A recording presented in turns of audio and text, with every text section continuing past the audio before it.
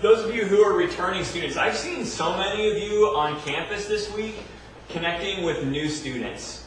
We've all been there, been that new student on campus, and IU has like a couple people who go to school over there, so it's kind of overwhelming. When you come here and you don't really know many people, and your first few weeks of your freshman year are so critical to find a community, to find a place where you really feel like you belong, a place where you can have some relationships that give you life. And so I've seen some of you with Crew, I've seen some of you with our own organization, other churches, campus ministries, getting out there and just building those friendships, making those connections. And so thank you for doing that. I know that it takes your time, and it would be really nice to just chill and catch up with all the people you already know. But it just means so much. It shows the welcoming nature of Christ when you go out and welcome others. So thanks for making a priority of that. And I hope that this will be a place where you can continue that, to welcome new people here, to just reach out, make them feel at home and welcome. And as we have dinner later, which these guys are firing up the grill right now, make sure you thank them, tossing some burgers and some barbecued chicken on there. I'm pretty psyched. If you see someone who's kind of just hanging out solo, make sure you invite them over. Say hello. So, man, a new year already. This is a big time. Some of you, this is your senior year, and you're thinking about what's next after you graduate. Some of you, this is the start of a brand new season, coming to college. And so there are big questions before you, like, who are you going to be in this new place? Who am I, as Derek Zoolander once asked himself. Had to get a Zoolander reference in there.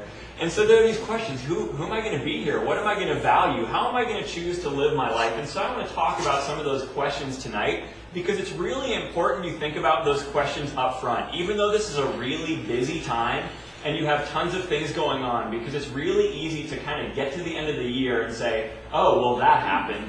I didn't quite end up where I wanted to be. I didn't grow in the ways I wanted to grow. I didn't accomplish the things I had hoped that I would. And so there's a quote that really cracks me up.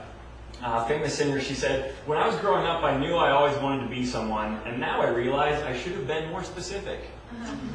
So you don't want to get to the end of the year and be like, oh yeah, this isn't what I'd hoped for. So I want you to think about the goals you're going to pursue this year. What are they? What goals are you going to pursue? That's actually a really difficult question for a lot of people. Research consistently shows that people have a lot more difficult of a time forming goals than they actually do accomplishing the goals once they've set them.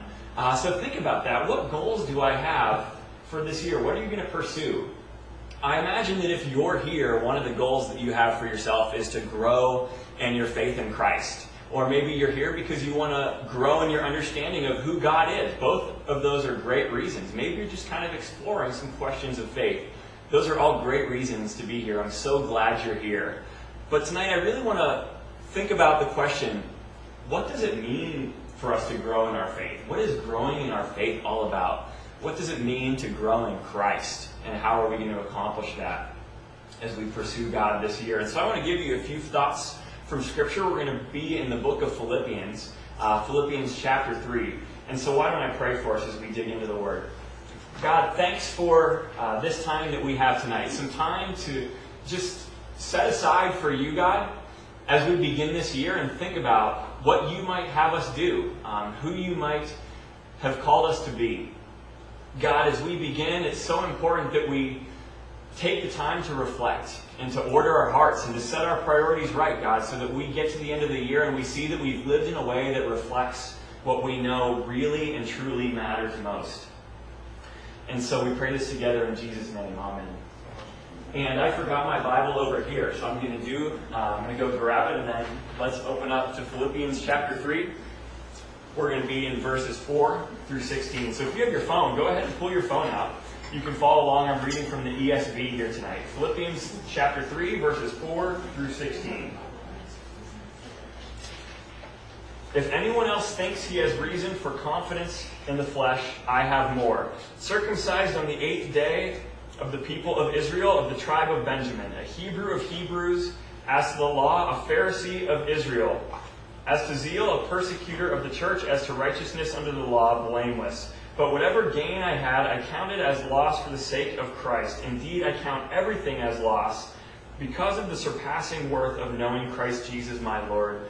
For his sake I have suffered the loss of all things and count them as rubbish, in order that I may gain Christ and be found in him, not having a righteousness of my own that comes from the law, but that which comes through faith in Christ, the righteousness from God that depends on faith, that I may know him in the power of his resurrection, and may share in his sufferings, becoming like him in his death, that by any means possible I may attain the resurrection from the dead. Not that I have already obtained this or am already perfect, but I press on to make it my own, because Christ Jesus has made me his own. Brothers, I do not consider that I have made it my own, but one thing I do, forgetting what lies behind and straining forward to what lies ahead, I press on toward the goal for the prize of the upward call of God in Christ Jesus. Let those of us who are mature think in this way, and if in anything you think otherwise, God will reveal that to you also. Only let us hold true to what we have attained. And so if you know anything about the Apostle Paul, he was a very religious man, doing all that he could to live a moral and righteous life. He had a high standing in the Jewish community. And Paul, he did everything he could according to his own understanding to make himself right with God. But it wasn't until God met him and humbled him with his grace that Paul was able to come into relationship with Jesus Christ and know him as Lord and Savior.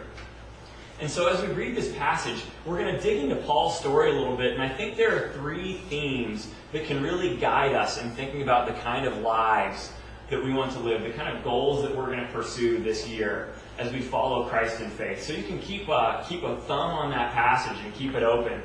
The first theme I want to share with you is this. The key to the Christian life is continually setting your eyes on Christ. Paul knew that he was saved by God's grace and not by works. He knew that.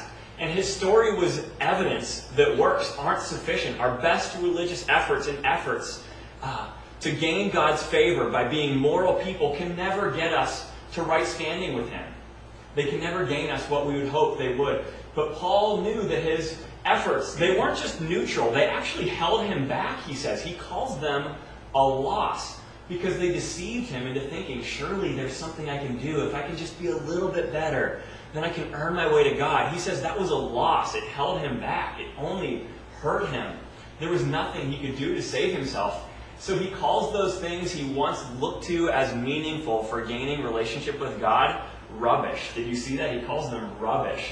And the Greek word that is translated rubbish here is really strong. It refers to excrement or spoiled food. So essentially what Paul is saying is all those things that I tried to use to get myself to God by my own works, by my own morality, by my best religious efforts on my best day, they were a load of crap. That's what Paul's saying. That's a direct translation. Excrement, wasted, spoiled food. That's crap. They couldn't do anything. They couldn't get him there. There was nothing Paul could ever do to justify himself. And it was only by that divine interruption, God seeking him out while he was a sinner, that he would be able to experience relationship with God. It wasn't even on his radar. Romans 5:8, you know this verse that Paul says. He sums it up so well. God demonstrates his love for us in this. While we were still sinners, Christ died for us. That's Paul's story, isn't it? While he was still a sinner, not desiring God's grace, not looking for a relationship with Jesus Christ, God humbled him. He met him with grace and revealed the truth to him that Jesus was his Savior. And so Paul, he knew that God's grace was the beginning of the Christian life, but he also felt this strong conviction that he could never move beyond it. He couldn't look past God's grace and move on to bigger and better things. Grace was the beginning of Paul's Christian life, not like a starting line in that he started at it and then ran away from it to new places. It was the beginning of Paul's Christian life, like a foundation that he had to build his entire life on. All of his life was about faith in Jesus Christ, who by grace gave him a relationship with God. The gospel is the foundation of the entire Christian life. And so we are called to be people who continually, constantly set our eyes to what Jesus Christ has done for us. That's what makes us who we are. Our Christian faith, it never becomes about us. It's not I'm saved by grace, and then it becomes about what I can do to show that I'm a really good person, and maybe I deserved a little bit of that. I'm a pretty good guy. That's never what our faith becomes about. It's always about trusting Jesus with new parts of our being, keeping Christ's work as the center of our focus. And so the good news, it shapes our understanding of who we are as individuals. It shapes our understanding of who we are and why we matter. People look for answers in a lot of places to those questions in college, don't they? Who am I? We look for a sense of belonging in a lot of places. We look for a sense of importance in a lot of places. If you're a Christian, you can know that you are a favored child of God, that who you are is who God has made you to be by His grace. What a place to be, a place of strength, a place of rest, a place of safety. You can take a deep breath. You don't have to make a name for yourself. Jesus has given you His name. You don't have to show the world that you really matter. You can show the world that God has given you His love, and you're living out of thankfulness. You can serve others. You can bless others because He's blessed you. You're defined by Christ's performance on your behalf. If you have a bad day and you really screw up really bad, nothing about you has changed in God's sight. His love for you is all the same. Your identity in Him is rock solid and unchanging because He has made you who you are, not your works. It'll never be about your works. The second theme I want to share is that the good news of Jesus is big enough for all of your circumstances. And I know that saying all in that sentence really is a game changer because it's on my mind. Man, really? I've been through some tough stuff. I've been through some tough things. Is the gospel really enough for all of that? The Bible never says anywhere that Christians will be spared of pain. Let's get that really clear. If you're looking for a health and wealth gospel church, then you have stumbled into a very bad place for your theology. The Bible never says that Christians will be spared of all pain. It never says that we will understand everything that we go through. Though that would be really nice. And sometimes when I'm going through difficult things, I'm like, oh, I see. This is going to come together for my good. Oh, God, I just got kicked down another step. Are you really in control of this? Is your grace really going to be sufficient for me? The good news of Jesus Christ is big enough for all of your circumstances because the gospel is all about God bringing life from death. That's what the gospel is all about. God is in the business of bringing life from death. And so challenging circumstances, Paul says here in this passage, they provide us with the opportunity to experience the resurrection power of God. We can participate in Christ's sufferings and experience fellowship with Him that will change us. So no matter how painful the circumstances we may walk through will be, we can know that God isn't absent. He's right there with us in the midst of them. And so this year, you're going to be faced with some challenges. You're going to be faced with things that you feel are overwhelming. Things that are bigger than you. Fears about the future. Difficulties in the present with people. As you think about big questions, you're going to be faced with some real challenges, but know that Christ is with you. Remember this promise, the promise of Jesus Christ. In this world, you will have trouble, but take heart, because I have overcome the world. If you're a follower of Jesus Christ, if you have looked to Him to give you an understanding, to give you your identity as a person, you've looked to Him for salvation, you're following Him in faith, you can walk through all of your circumstances knowing that His grace will be sufficient for you. You're not alone. He will back you up.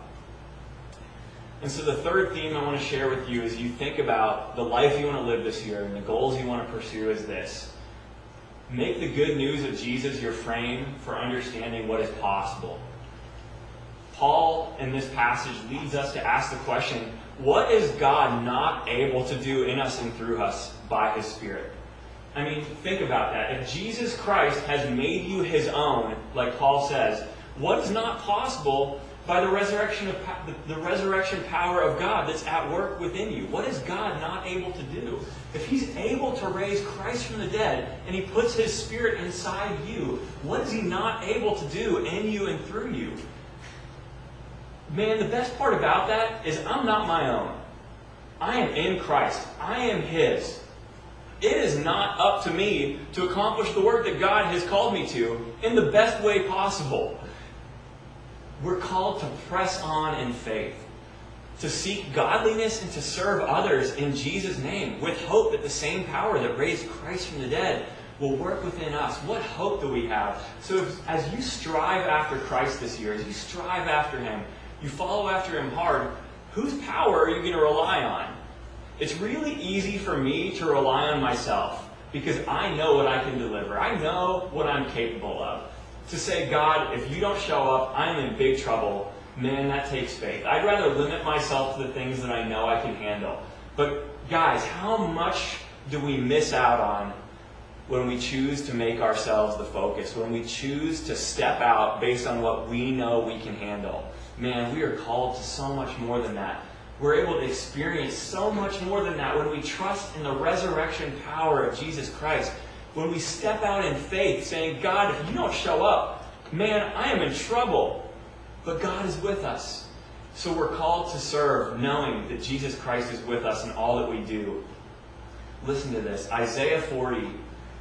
Even youths grow tired and weary, and young men stumble and fall. But those who hope in the Lord will renew their strength. They will soar on wings like eagles. They will run and not grow weary. They will walk and not be faint. That is the promise that is ours. So as you follow Christ this year, I want to encourage you to let that truth shape you, because I know that there are two things that are going to happen at one point or another. The first is that you are going to be darn frustrated and tired of yourself. You're going to be discouraged with your sin, and you're going to get frustrated with your shortcomings. If you don't, I guess I'm the only one who goes through this on a weekly basis. The second thing that is going to happen to you is you're going to become frustrated and tired of others. There are going to be people who you spend time and energy pouring into their lives, and they're going to be completely disinterested. They're just not even going to acknowledge what you've been trying to do. Some of them may even outright oppose you. But don't look inward for the strength that you need. Don't look inward for the hope to press on. Ask God to provide you with what you need to press on in faith, to serve Him, to become more like Him, because He's able to deliver far more than we can ever ask and imagine. And so that's our hope. Those who hope in the Lord will renew their strength.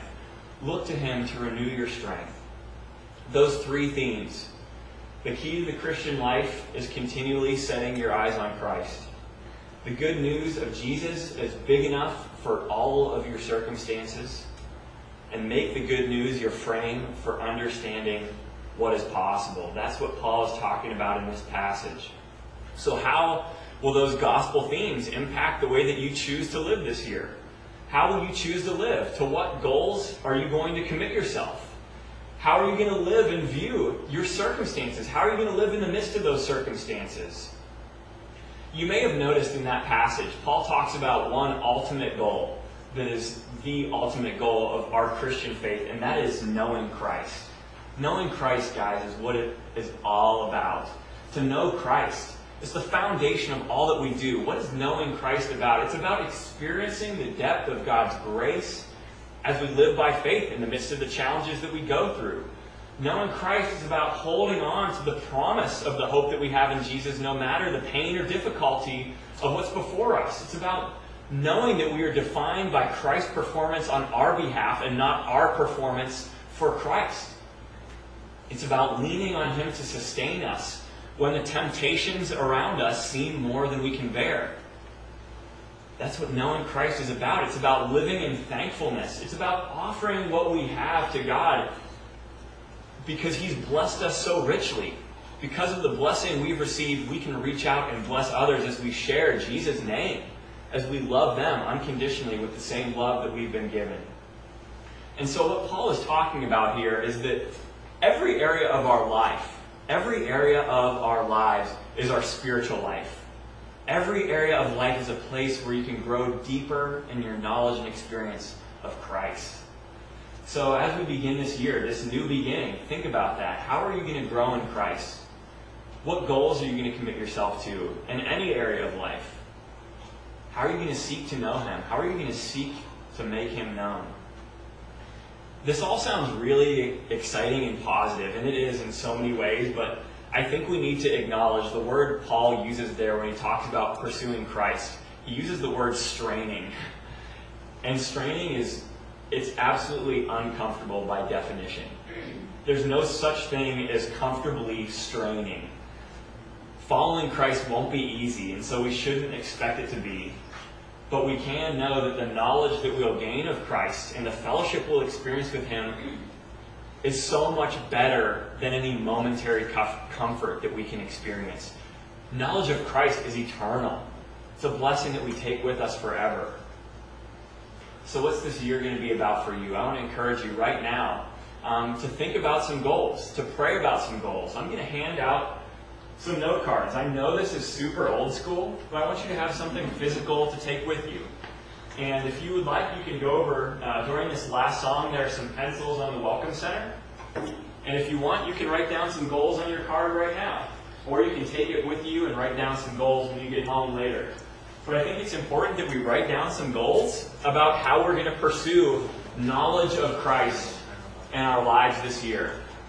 And so write down some goals. I want you to pray about them. Pray about them and commit them to God.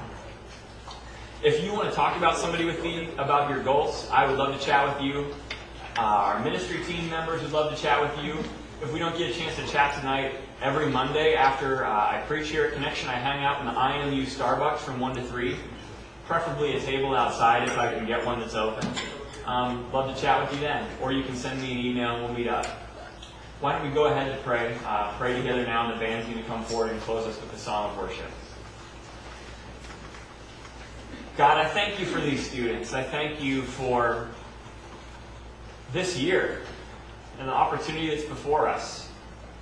God, I thank you that the gospel is what defines us, that we are people who are free in Christ. We're people who can live with great purpose because of what you've done for us. We're people of hope. No matter what circumstances we walk through, we know that you go before us, that your grace will be sufficient for us. So I pray tonight that you would just speak to each of our hearts as we think about how you've called us to live here in Bloomington, the places that you put us, whether that's with a campus ministry, whether that's a hall in our dorm, the school we're studying in, people in a music group, people on a sports team, a club, God. Help us to think about what goals we might have, that we might grow in our knowledge of Christ, and that we might help other people to know Christ in those places. And so, God, as we sing this last song, I just pray that it would be our response of worship to you, that we would know that you're enough for us, God, that we would know the depth of your blessing, that we might go out and bless others in Jesus' name.